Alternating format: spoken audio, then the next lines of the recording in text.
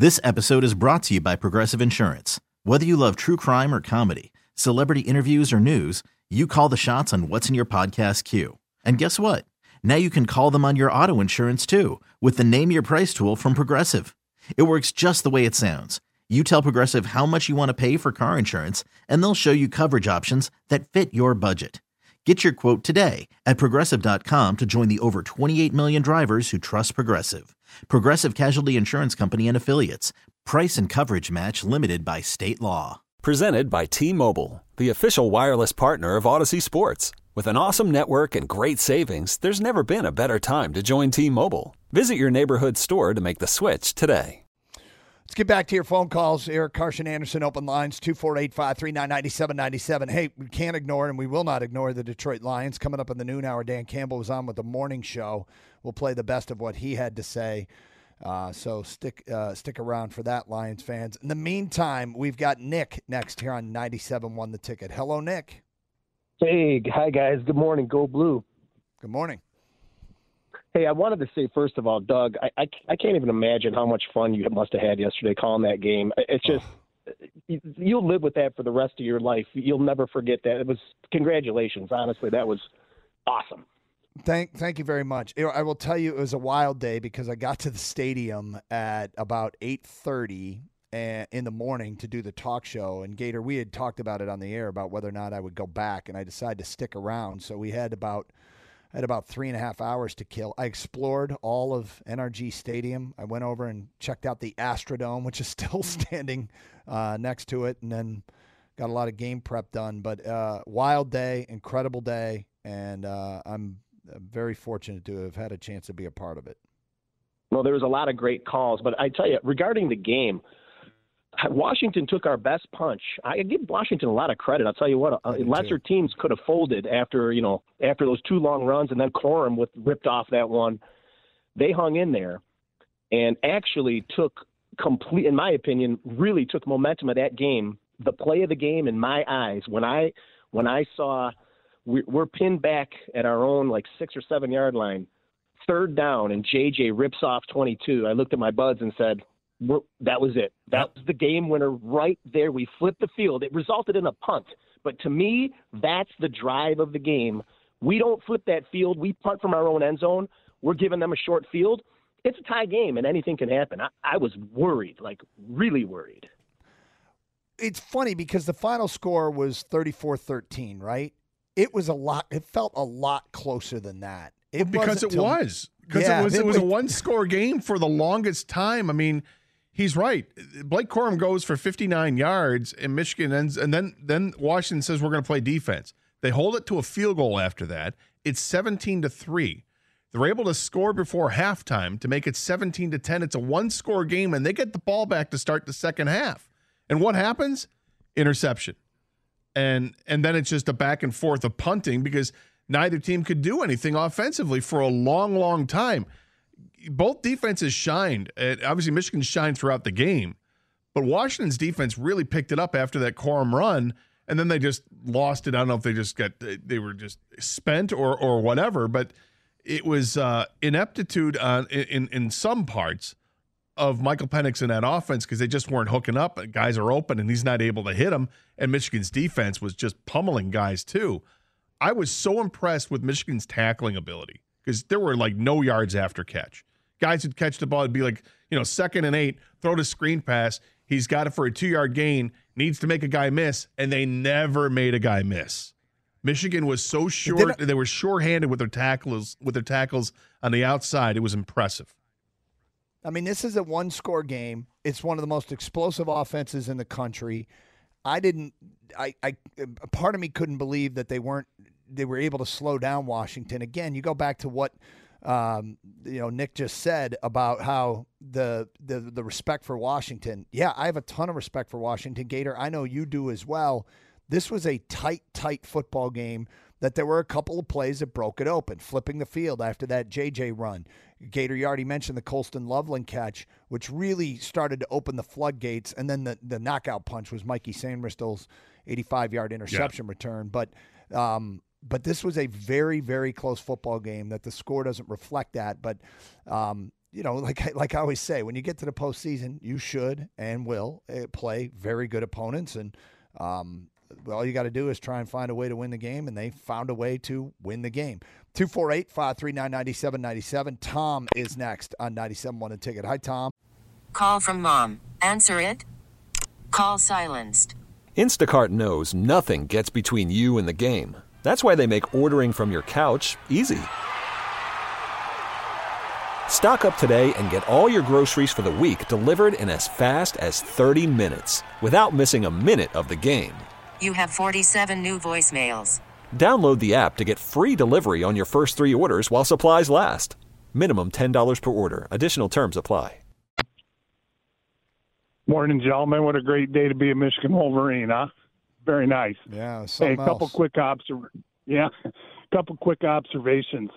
First of all, Doug, congratulations on doing such a great job with the announcing all season long. I've really enjoyed listening to you. I appreciate that a lot. Yeah, no problem. We appreciate you. But I wanted to point out how incredible it is to me how this team went from a 2-4 COVID year where they didn't play the Ohio State game that year, and we probably would have got run right off the field if we did. And Harbaugh may not have even survived that season, especially if we would have taken an Ohio State beatdown. To go from 2-4 to 40-3 the last 3 years is just amazing to me. And the other thing is, just to point out, is that you realize we won a national championship with only 2 5-star athletes on the field. That is completely unprecedented when you look at the previous champions and all of the 5-stars they've rolled out on that field, from Clemson to Georgia, Alabama, LSU. It's just amazing how much this team has done with the level of recruiting that they have achieved. Well, not everything's based on stars, but they've done a heck of a job without a doubt. I think something that we can talk about here a little bit is the formula of getting kids to stay, and is Michigan's formula sustainable? I don't know if it is. It's way too early. But what they appear to have done, and they don't recruit at the level that Georgia does and the level that even Ohio State does, but they recruit well, but they're not in the Alabama category. But is it using NIL money to keep your 3- and 4-star guys that have developed? And is Michigan winning with 22 and 23-year-olds or 21 and 22-year-olds, 3 stars and 4 stars that have developed that are beating your 4-star and 5-star 18 and 19-year-olds? If that's the case, it's really encouraging for everybody not named Alabama and Ohio State, that maybe this is another way to get it done.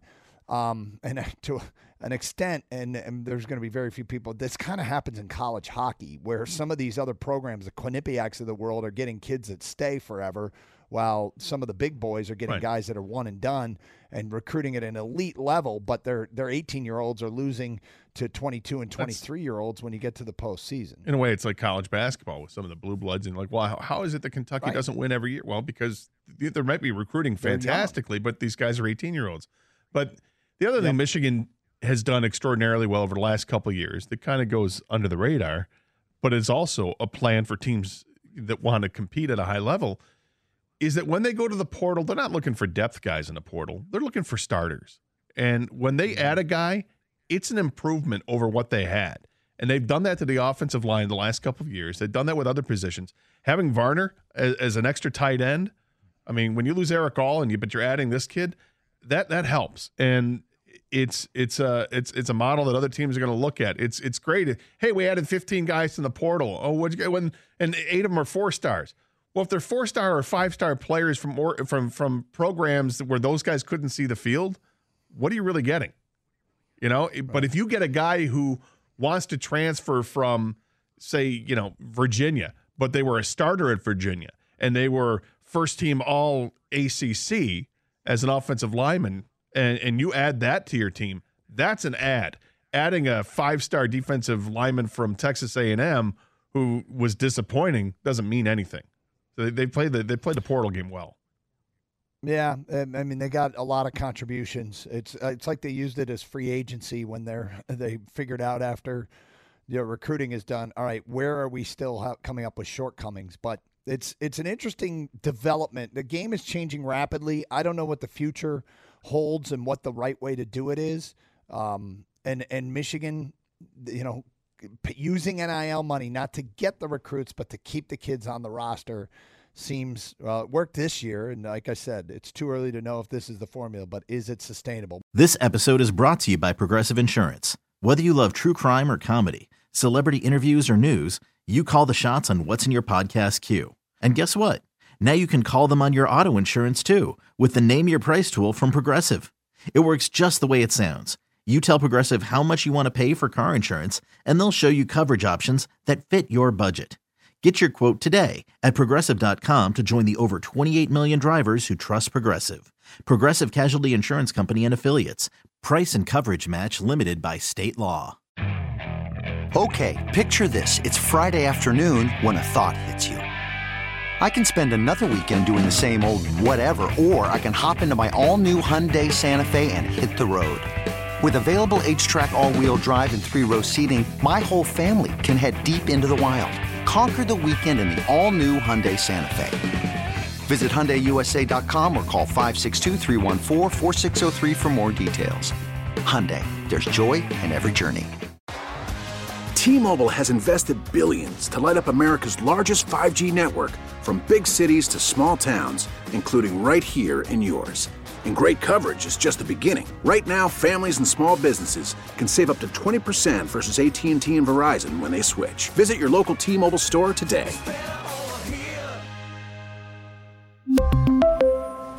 Plan savings with 3 lines of T-Mobile Essentials versus comparable available plans. Plan features and taxes and fees may vary.